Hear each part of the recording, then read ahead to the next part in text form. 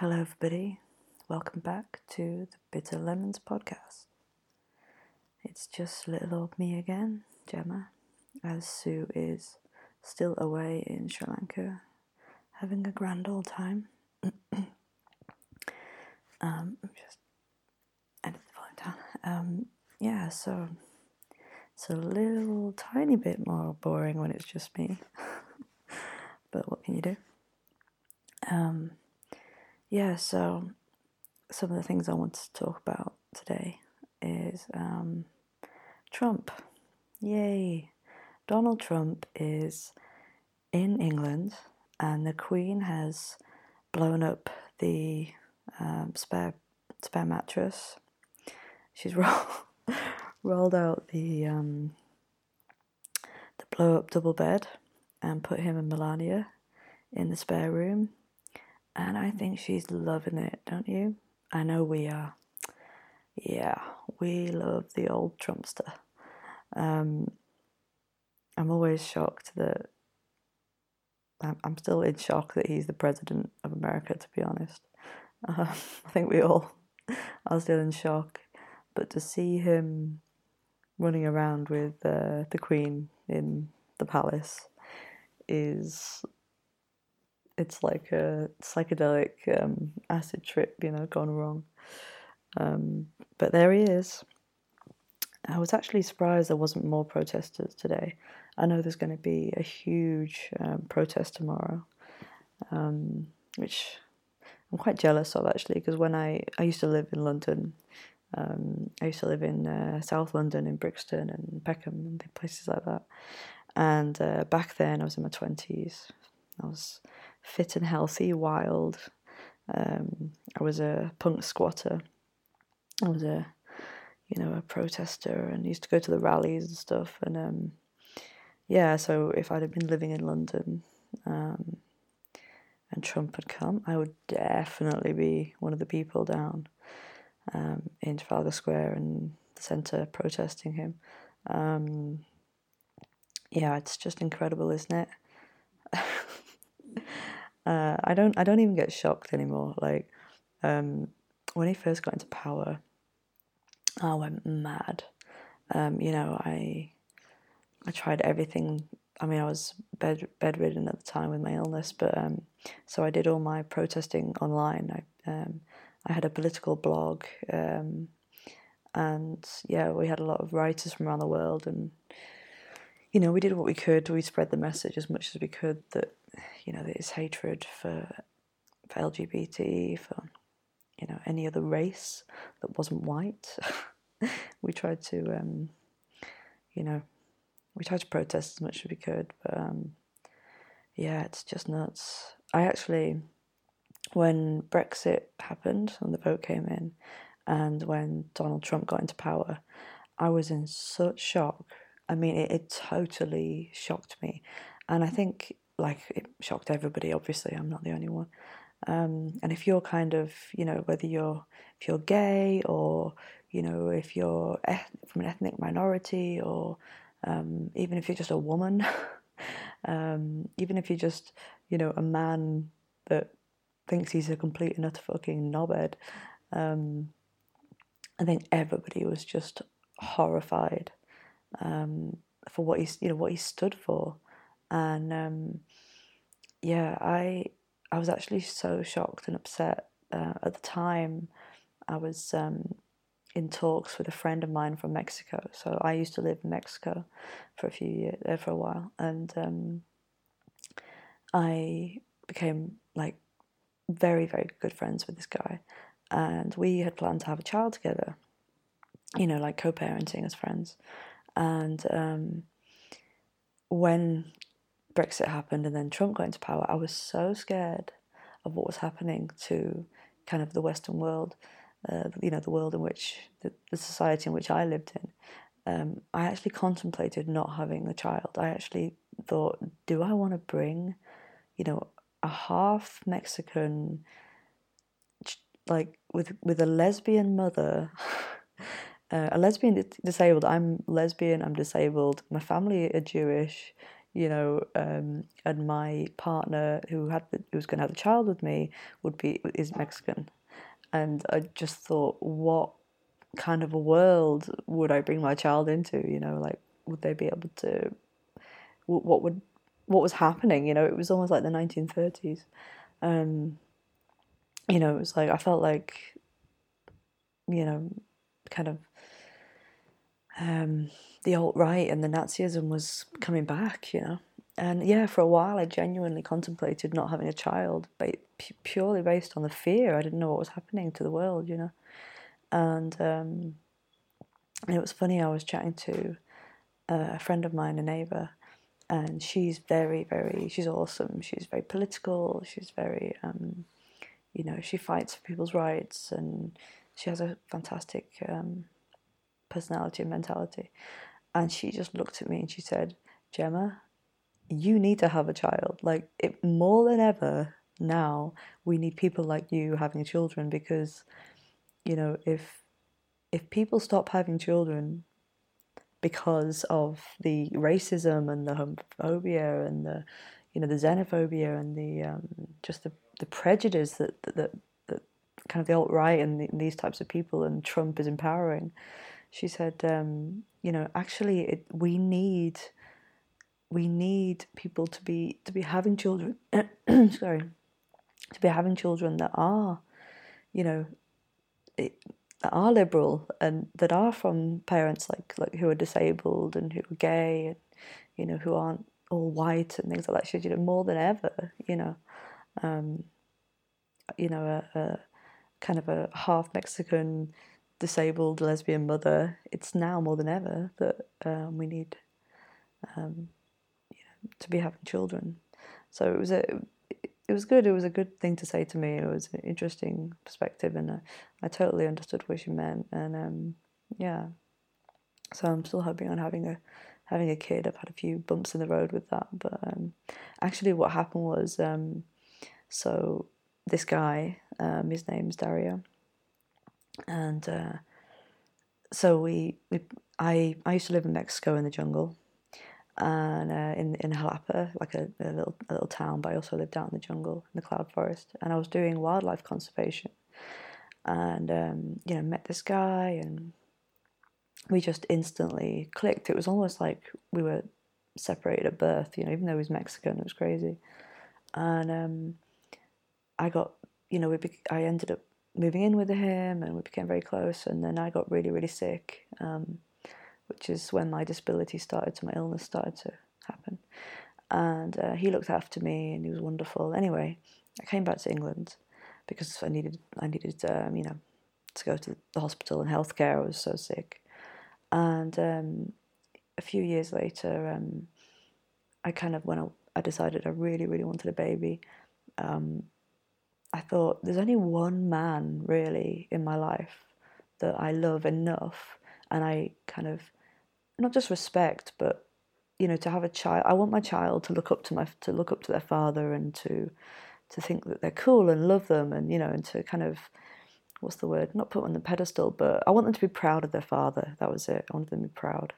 And initially, I was gonna just get a sperm donor, but my partner at the time was like, "Well, look, when that kid gets to an age of, say, when they're about like 6 or 7 or 8 or 10." She said, "Wouldn't it be nice that when they ask who their father is, that you could turn around and, they knew who they were, and even if they didn't get to see, even if they just got to know who their father was a little bit, it would be nicer for them to know where their roots come from, if it's possible." I'm not saying there's anything wrong with not having a father or having a sperm donation. Like, the way I see it is families are complicated. It's not like, here's a mum, here's a dad. That's how you grow up. That's unrealistic. You have families where, the mother's not around or she dies, the father's not around, you have adopted children, you have people who the grandparents end up looking after them, the sisters. Families and love come from all kinds of places and people.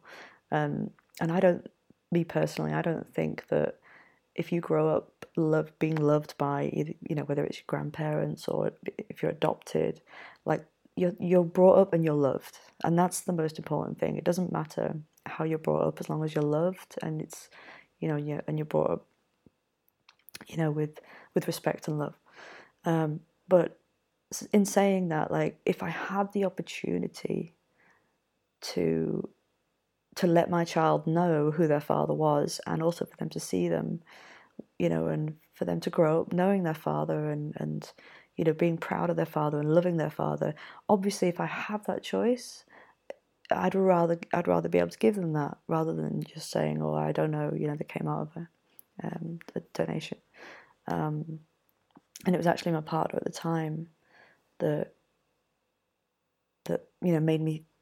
She suggested this. You know, why not have it with a friend, and that way, you know, the child, you know, has got that option and that potential to know their father and love them.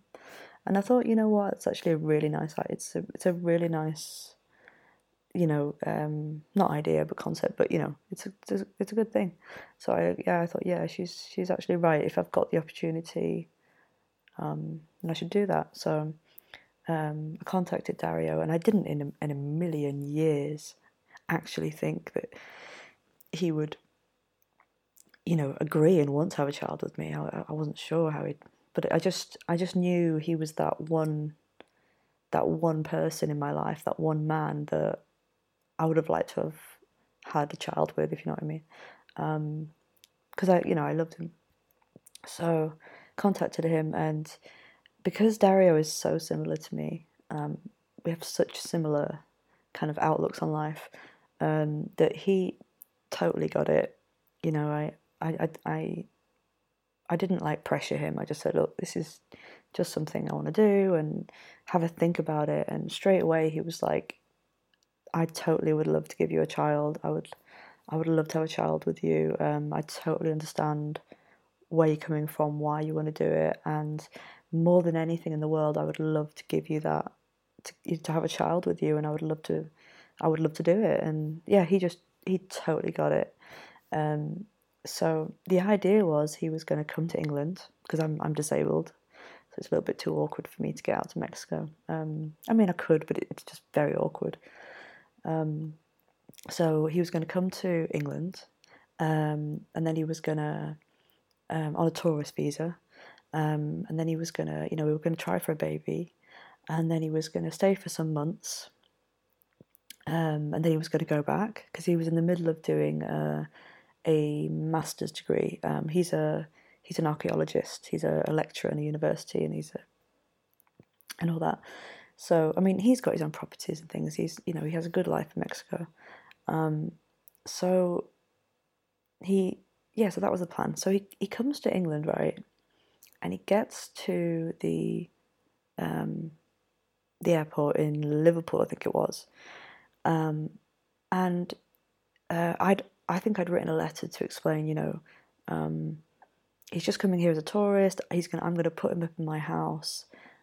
He had a little bit of savings, but not a lot. But I was going to pay for his food, you know, and he was just going to basically stay with me. I was going to show him around Liverpool and stay in my house for a few months, and that was it. It was nothing major. But they stopped him at the airport, and they held him for 16 hours in a detention centre, and they were 100% convinced that he was going to try and live here illegally and work here illegally. Like, they were convinced. And it was awful. I mean, what that poor guy went through. And you know, I'm there in my wheelchair, and I go through to the visa, and I said, look, I was on the phone to them. They wouldn't let me through to see him, and I said, look, let me come and see the you know, the people that were saying this stuff about him. I said, let me, you know, talk. And they were like saying, no, you can't come through. He's coming here to work here illegally, and all this, and you can't convince us otherwise. And I said, look, what the hell are you talking about? I said, the guy owns 3 houses in Mexico. He lives in one of them, and he rents out the other 2. So he's got an income of his own. He's a lecturer in a university, and he is currently in the middle of doing his master's degree. He asked them specifically if he could take a few months off from teaching and studying to come here. Like, he had to, it was a big deal. He had to take time, he had to get permission. I said, why? He's not, like, why would he come and live here and work here illegally if he's already got home, an income and homes and a job? Like, it doesn't make sense. It's crazy. But no, they wouldn't believe it. And I tried to get lawyers. It was insane. I said, look, the guy looked at, I said, when I lived in, they said, how do you know him then? How do you know him? I said, I've known him for 5 years. I worked in Mexico. I lived in Mexico. We worked in the same wildlife conservation charity. And I got really sick and he looked after me. And I said to him, if he ever wanted to come to England, because he looked after me when I was sick and I couldn't work. He had to, pay for my food, help me in the hospital. He looked after me completely, when I was really in a bad way. I was bedridden. And I said, look, I always said to him, if you ever wanted to come to England, that I would do the same. I'd pay him back. I'd put him up and, and pay for his food and everything. But no, they just were awful. In the end, because I was fuming. It was so racist what they were doing to him, because basically he's from a third world country. So the way they see it is, why, he must be coming to England to work here illegally. It was absolutely nuts, and I was absolutely fuming. And in the end, I just kept saying, look, I'm going to get lawyers. This is ridiculous. This is an outrage. And in the end, they allowed him to stay for 10 days in the country because I just wouldn't let up. I would not let up, So yeah, they allowed him to stay in the country for 10 days, but then he had to go back. And they said if he overstayed even by a day or whatever, he'd be banned permanently from the country. It was absolutely ridiculous. So and when he finally came through the gates, the poor guy had been in that detention centre.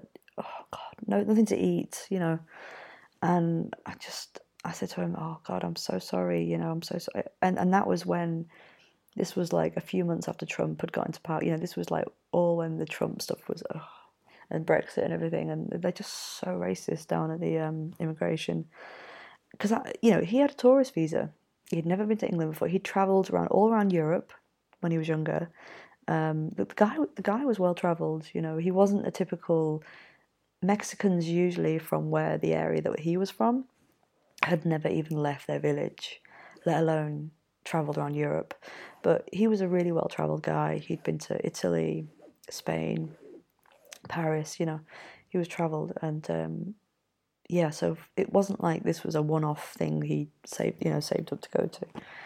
Yeah, but the poor guy. Anyway, so he stayed for 10 days, and we did, but I mean, it was really sad because what the long-term plan was that we would try for a baby, and if we were successful, he was gonna, fly back to England every 6 months and see the child, live with the child for a few, maybe even get like he could, because his archaeology studies, he could have done some of the studies in England. That's what his university told him. They said that they could find archaeology sites in England for him, and maybe he could take like a 3-month sabbatical and here and there. So the plan was to try for a baby, and then if we were successful, he could come and work in England doing archaeology for like perhaps maybe like 6 months, a year, whatever, and that way the child, our child, could see their father. And he didn't want to, move to England because like he had a life in Mexico, and he had, his house, his job, and everything. And I understood that, and I wanted him to stay in Mexico as well. I understood why. But they treated him like shit. And we tried for a baby, but we only had 10 days. So it was just crazy. And then obviously I had to go back. And since then, we just haven't, because I'm terrified for him to try again, to come back, after what they did to him. But yeah, this is the world that we live in, It's crazy. It's sad. It's just so sad. that, you know, we're not free. You know, you can't just I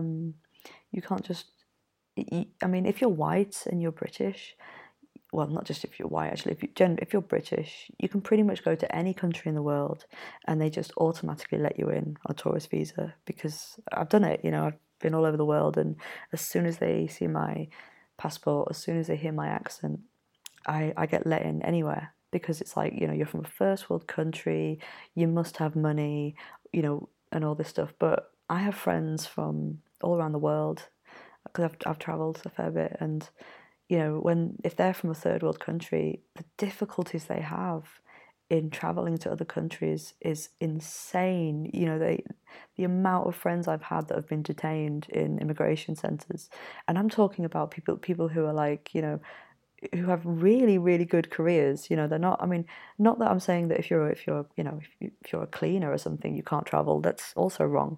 But it's like, you know, that the excuse they're using is that you haven't got enough money to sustain yourself in, you know, whichever country you're visiting.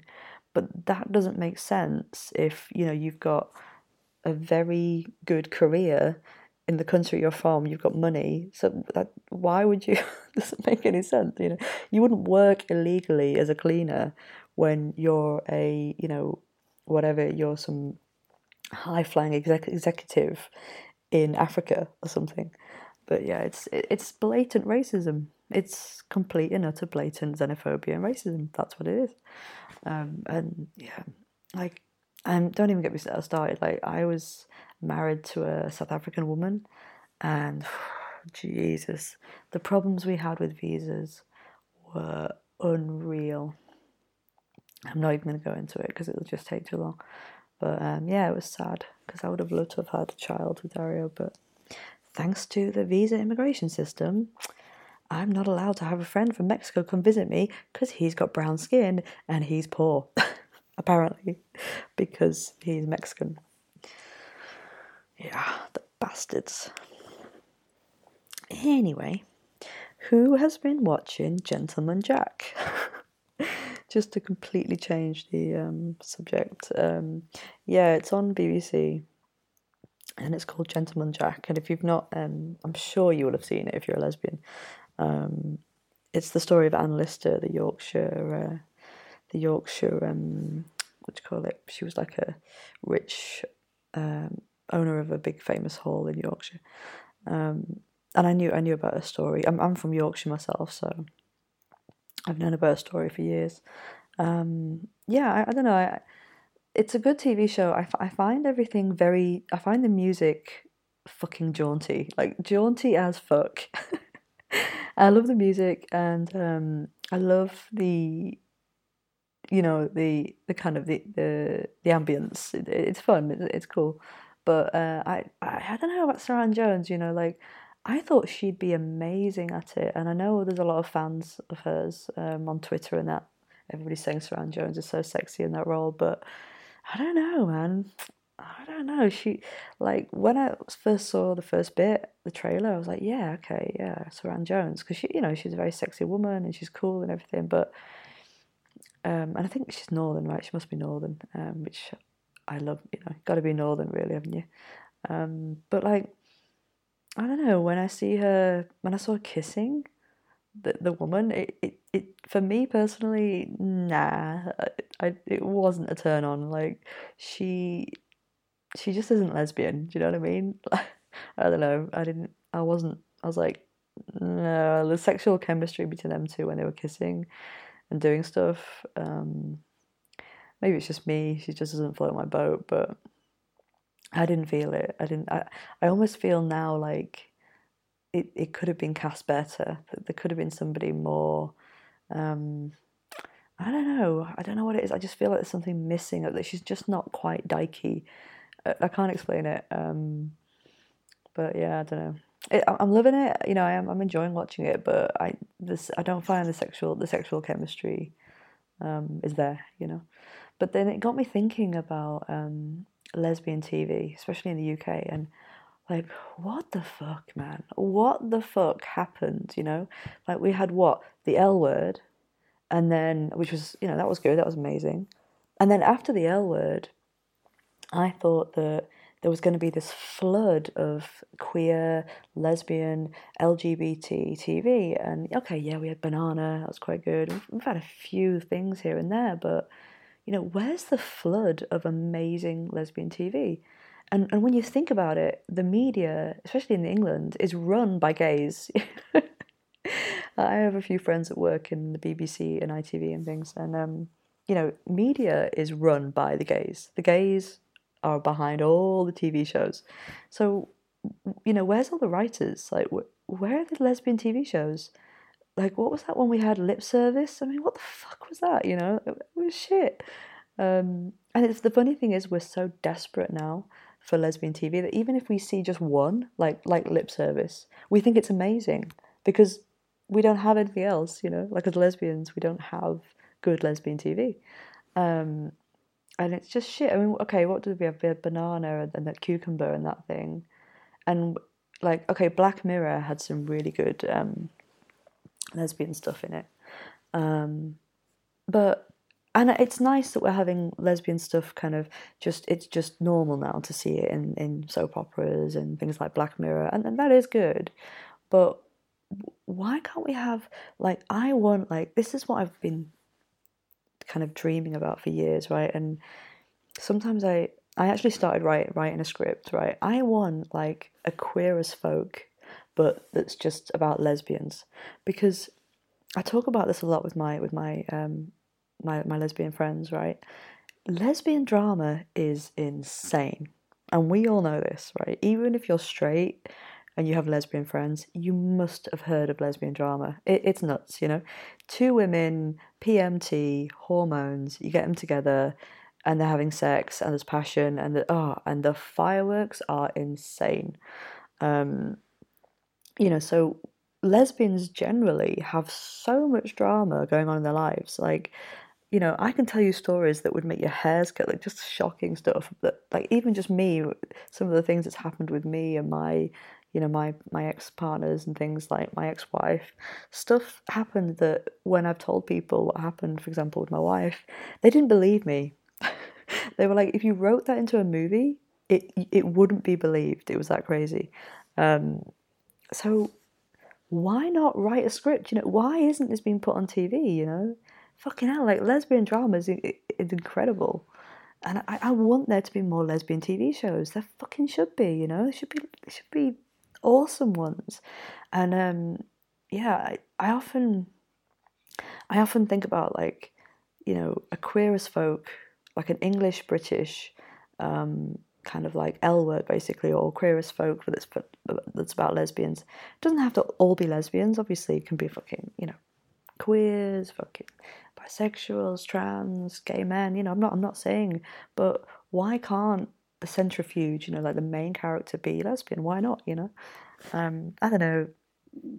I did actually end it. I started writing a script when I was in my 20s. What was it called? I think it was called Life's a Drag. Yeah, because I used to live with 5 drag queens in Liverpool when I was 21, and the things that went on when I lived in this flat with these drag queens were completely insane. And the guy who owned the flat was a very kind of well-known drag queen as well. He actually owned Superstar Boudoir. He was the manager of that, which is a big famous drag club in Liverpool. Unfortunately, he's died now. His funeral was amazing. They had like a horse-drawn cart and everything. And he was a really, really famous character, like infamous character in Liverpool. And he owned our flat, and so he let us just do whatever we wanted. And my God, did we do whatever we wanted? It was crazy. And like some of the stuff that went on, I thought, if people wrote this into a TV show, like, it would be so shocking that I don't, and it was funny. A lot of it was funny as well. That a lot of people wouldn't believe. They think it was a fiction, that I'd made it up, but it really went on, like, crazy stuff. And I don't see a lot of that on TV, those kind of dramas, like, where there could be such cool queer dramas, I find them a little bit like namby-pamby, kind of wishy-washy. Oh yeah, and then this happened. It's like, that's not fucking real life, man. Like, you hang out with enough fucking queer people, and you know, the stories would make you cry with laughter and shock to your jaw. Especially like when, like youngsters, like people in the like queers in their 20s, in their teenage 20s, and also some really sad stuff as well. Like when I lived with these drag queens, we took in quite a lot of teenage boys because they were kicked out of their home for being gay, and then they got into drugs, and I mean, luckily a lot of them are fine now. They've all come off the drugs and that, but there was a lot of sad stuff as well. And the reason that a lot of the gay people and my friends and that a lot of the time, the reason that we got so badly into drugs in our 20s was because of the fact that our families, the homophobia and not being accepted and mental health issues, all kinds of reasons. And yeah, so it was fun, but a lot of it came from sadness. A lot of that, and that people forget that. Like I was watching a TV show the other day, and it was about. I was really bored, and it was daytime TV. It was one of them police interceptors things, and there was a guy, and he was wasted drunk, and he got done for drunk driving, and these police were just, going at him, really going at him. And you know what? And the narrator of the TV show was saying this evil man drink driving, and yeah, it was wrong. Obviously, it's wrong. But I looked at this guy, and you know what? He looked so sad. And what they don't realize is they don't know the backstory to that. They don't know that his son could have just died, or his wife could have just left him, or he could have been abused his whole life. Like I'm not advocating alcoholism or drink driving or anything like that, but instead of just like taking a victim and then brutalizing them and punishing them, why not like look at the reasons why they're doing that and why they're so sad and they can't stop drinking to escape the reality they're in, and why not try and help them, rather than just throwing them in jail and just just tell like making them out to be this evil person. It's like nobody's truly evil. Everybody is the way they are for a reason. And I actually looked at this guy and I just thought, oh my God, what has that guy been through to have got into that state? Like he'd been drinking for 3 days and he looked so sad. Not for being caught, you could see behind his eyes he was going through something really bad. And I think because men especially kind of straight men from that kind of environment, they have it so much harder because they're not allowed to talk. Society has taught them to be strong men, and we don't talk about our problems, and we don't cry. And I often find that's why men from that kind of a man who taught their whole lives to keep in their emotions, they're the ones that turn to drink and drugs the most, and they end up committing suicide because they can't talk about it and nobody's helping them. And yeah, anyway, it's just sad. But all right, well, I have rambled on, and my battery is about to die on my computer, so I have to stop now. I hope you enjoyed my ramble. I'm sure you didn't. If you have any comments or anything to say, just comment away and let me know your thoughts, and I'd love to hear from you. What was I going to say? Oh yeah, so I need to do the creepy goodbye. What is it? Yeah. Goodbye, everybody. Goodbye.